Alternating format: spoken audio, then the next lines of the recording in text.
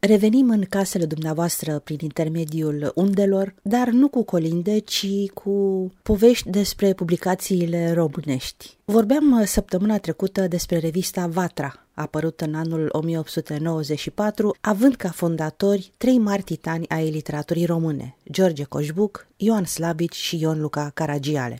Mergem mai departe astăzi, tot alături de doamna Zalina Gabriela Neagu, bibliograf la Biblioteca Academiei Române, și ne întrebăm care dintre cei trei întemeitori ai revistei Vatra a fost creierul și inima acestei publicații. Contribuția celor trei directori, George Coșbuc, Ioan Slavici și Ion Luca Caragiale, a fost esențială și benefică în susținerea și popularizarea revistei Vatra, dar, totuși, s-a manifestat într-un mod inegal. Într-o primă etapă din existența revistei, conducătorul concret al acesteia și cel care a dus greul zilei a fost George Coșbuc, ce dobândise o bogată experiență în activitatea redacțională de la periodicele, Tribuna și Lumea Ilustrată. Ne întâlneam, mărturisește Ioan Slavici, adeseori ca să stăm de vorbă, dar acela care muncea era Coșbuc, numai el, și mai ales mulțumită ostenelilor lui, a fost Vatra o revistă ilustrată, care poate fi citită și astăzi cu plăcere. El alegea bucățile ce urmau să fie publicate, le ordona, alcătuia potrivit gustului său revista. Atât de apropiat era George Coșbuc de publicația Vatra, încât, la rubrica Știri, și-a dat consimțământul de a informa pe cititori despre căsătoria sa cu tânăra Elena Sfetea, în numărul 12 din anul 1895. A avut în paginile gazetei, de asemenea, rubrici permanente, însemnări filologice, povestiri istorice, critică literară, iar în poeziile sale a reușit, poate ca nimeni altul, să facă radiografia sufletului românului în toate ale sale, cu bune și rele, cu speranțe și dezamăgiri. A transpus istoria națională de la daci până la războiul de independență din 1877-1878, prin mijlocirea imaginilor artistice, și a conturat un adevărat portret al poporului nostru, prin ritm, rimă și măsură. În cadrul rubricii Vorba ăluia, în primele două numere din 1895, Coșbuc explică ce înseamnă a vorbi românește. Citez: românul vorbește românește, ce are la inimă are și în gură și ce spune e limpede spus. Limba lui e frumoasă și ține la ea. Când vorbește rău românește, în înțeles gramatical, românul zice că vorbești păsărește și, din nefericire, mulți români parcă au jurat să facă din limba noastră o limbă păsărească. Pentru că tot ne aflăm în anotimpul colindelor, iată cât de frumos este descris acesta în articolul Sfintele Sărbători, în numărul 1 din 1894. Bună dimineața la Moș Ajun! Ne dați ori nu ne dați? Bună dimineața, ne dați? Străzile, în zor de zi, sunt pline toate și văzduhul e plin de glasuri cristaline de copii, care vestesc sosirea zilelor de sărbători.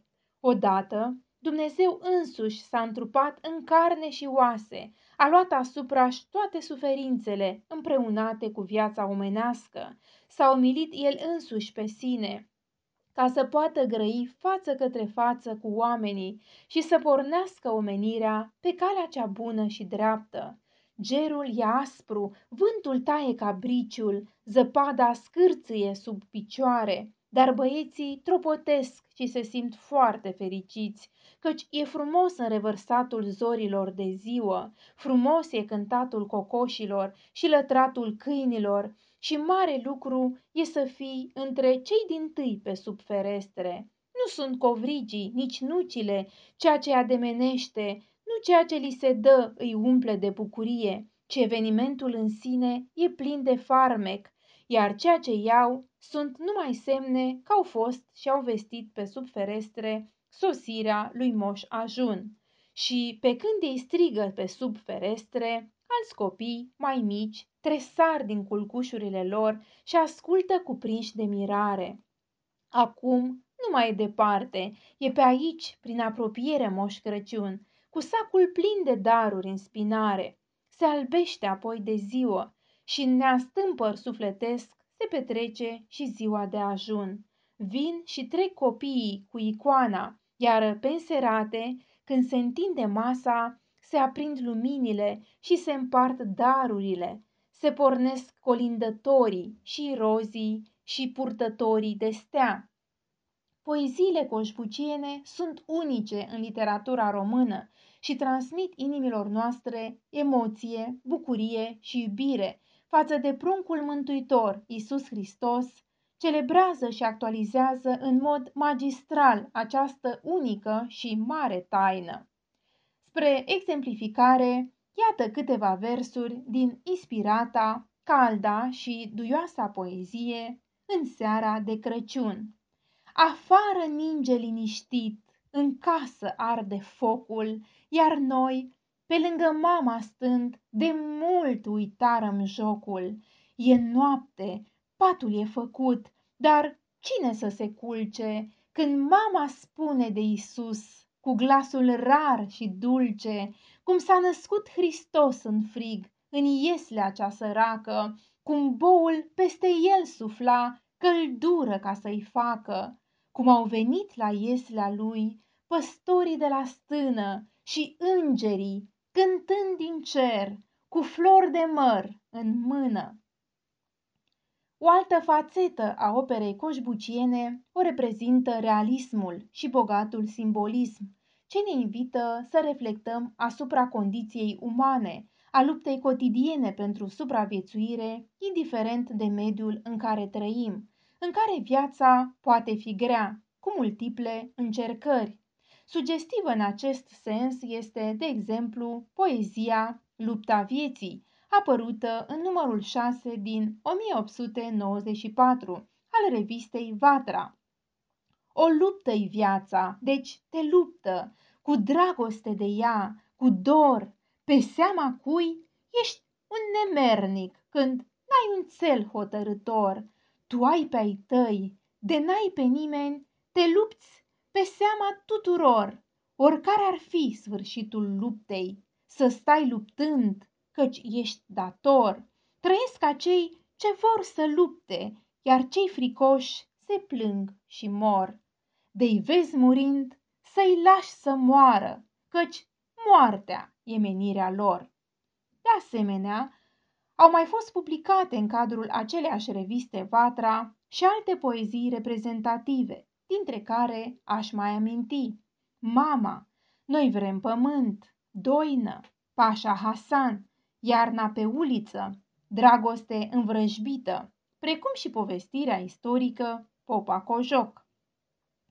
E potrivit să subliniem și faptul că George Coșbuc s-a descris și ca pe un poet vizionar, un bard inspirat din ființa neamului său, din postura sa de învățător magistral, de ghid spiritual. Sunt suflet în sufletul neamului meu și cânt bucuria și amarul. Sunt inimă în inima neamului meu și cânt și iubirea și ura. Cred că acum este aproape natural să ne întrebăm care a fost rolul lui Ioan Slavici și Ion Luca Caragiale în cadrul revistei Vatra. Într-o altă etapă din existența revistei Vatra, deși George Coșbuc a rămas pe mai departe creierul și inima gazetei, anumite sarcini de serviciu au fost împărțite și celorlalți doi fondatori. Ioan Slavici s-a dedicat tipăririi de materiale și conducerii efective a gazetei, iar Ion Luca Caragiale a publicat câteva creații personale și traduceri din literatura universală. Ioan Slavici ni se dezvăluie din articolele, studiile și celelalte opere ale sale ca o personalitate complexă, luptător politic, istoric al vremii și gazetar popular, lăsându-se adeseori influențat de viața satului transilvanean. Considerat de criticul literar George Călinescu un instrument de observație excelent al mediului rural, Slavici ne oferă în opera sa o frescă a moravurilor, a comportamentului oamenilor în funcție de stratificarea lor socială, în cele mai mici detalii, în ceea ce privește ținuta, vorbirea și gesturile lor. Dintre cele mai importante scrieri ale sale, apărute în paginile revistei Vatra, amintim, în primul rând, tipărirea integrală a romanului Mara, în decursul anului 1894. Personajul principal, Mara, din această operă literară, portretizează sacrificiul și devotamentul matern, capabil să-și dedice întreaga energie și viață pentru a-și proteja și a-și susține familia, cu dorința acerbă spre a-i asigura un viitor mai bun și mai sigur. De asemenea, în cadrul acestei gazete, supusă analizei, au fost publicate de-a lungul timpului și o serie de nuvele, dintre care am putea enumera Hanul ciorilor, Gogu și Gogușor, Ceas rău, evocările istorice, Ciceul, Nepotul lui Mihai Viteazul și altele. În articolul Graiul omenesc, publicat în numărul 2 din 1894, Ioan Slavici acordă limbii române o importanță covârșitoare, altfel decât în mod obișnuit este înțeleasă, ca simplu instrument de comunicare dintre oameni. Nu caut vorbele care exprimă starea mea sufletească, scrie el, ci pe acelea care produc în alții starea sufletească de mine intenționată, fie a mea, fie cu totul alta. Autorul expune, în cadrul textului, în termeni generali, o teză care formează o descoperire esențială a esteticii moderne. Citez pentru auditoriul nostru. Vorba este un mijloc de înțelegere. Prin vorbe le facem seminilor noștri împărtășire despre cele ce se petrec în sufletul nostru. Cunoscând tainele vieții mele sufletești și știind cum gândul se leagă de vorbă, mă folosesc de vorbe ca să determin pe alții și să le refac viața potrivit cu intențiile mele. Iar mă puternică vorba și graiul omenesc o artă, prin care om stăpânește pe om. Vorbind mai departe despre sufletul omenesc și căutând să-l definească și să-l exprime prin mijlocirea limbajului, Ioan Slavici se bazează pe ideile unor filozofi din antichitate, dovedind existența acestuia manifestată prin gânduri, diferite stări interioare, precum și prin gesturi, cuvinte, fapte și atitudini. În articolul Luna Mai, apărut în numărul 9 din 1894, Slavici realizează portretul lui Avram Iancu, regele munților. Citez pentru ascultătorii noștri. Când se ivea, ori trecea în fața taberei, călare pe armăsarul lui negru, ca pana corbului, în armătură bogat strălucitoare și îmbrăcat în haine albe, orchestra îl însoțea în sunetele marșului, compus anume în onoarea lui. Poporul cădea la pământ în fața lui, era fericit, care putea să sărute marginea hainei lui, îi sărutau chiar și urmele, iar acest rege al munților, nu numai prin pompă barbară, nu numai prin fabuloasa credință, în chemarea lui, stătea mai presus de ceilalți tribuni, era în mijlocul lor o ființă cu adevărat regală, că cel singur reprezenta mila și îndurarea. În cei 77 de ani de existență, Ioan Slavici s-a bucurat din plin de toate lucrurile, trăind cu tot sufletul fiecare emoție. S-a dovedit a fi un jurnalist imposibil de cenzurat și de înfrânat, în intensa sa activitate, un balzac al satului românesc, creator al unei tipologii viguroase și convingătoare, un analist de excepție al stărilor sufletești, după cum reiese din articolele și operele sale, ce a devenit și primul mare prozator provenit din Transilvania, a cărui influență a traversat spațiul ardelenesc, ajungând în întreaga țară. Cel de-al treilea fondator al revistei magazin Vatra a fost Ion Luca Caragiale, ce ne este cunoscut tuturor ca un valoros scriitor, dramaturg, pamfletar, comentator politic și ziarist român. Vorbind despre influența pe care acesta a primit-o de la geniul nepereche, Ioan Slavici afirma: îndeosebi Caragiale, născut în ceas bun, ar fi fost în toate împrejurările un om însemnat. El n-ar fi putut însă să fie ceea ce a fost dacă n-ar fi trăit o parte din viața sa cu Eminescu, care pentru dânsul era o nesecată comoară de știință și de îndemnuri binecuvântate. El a apărut în mod pasager în această foaie ilustrată, unde publică, în primul număr, povestirea cu titlul Reformă, în care ni se prezintă diferite momente din timpul domniei lui Alexandru Ioan Cuza, precum și necesitatea imperioasă a unei legi împotriva violenței fizice. Din această povestioară a rămas memorabilă o vorbă a domnitorului Principatelor Unite, din dialogul purtat cu prim-ministru Mihail Cogâlnicianu, și anume: reforma trece, obiceiurile rămân.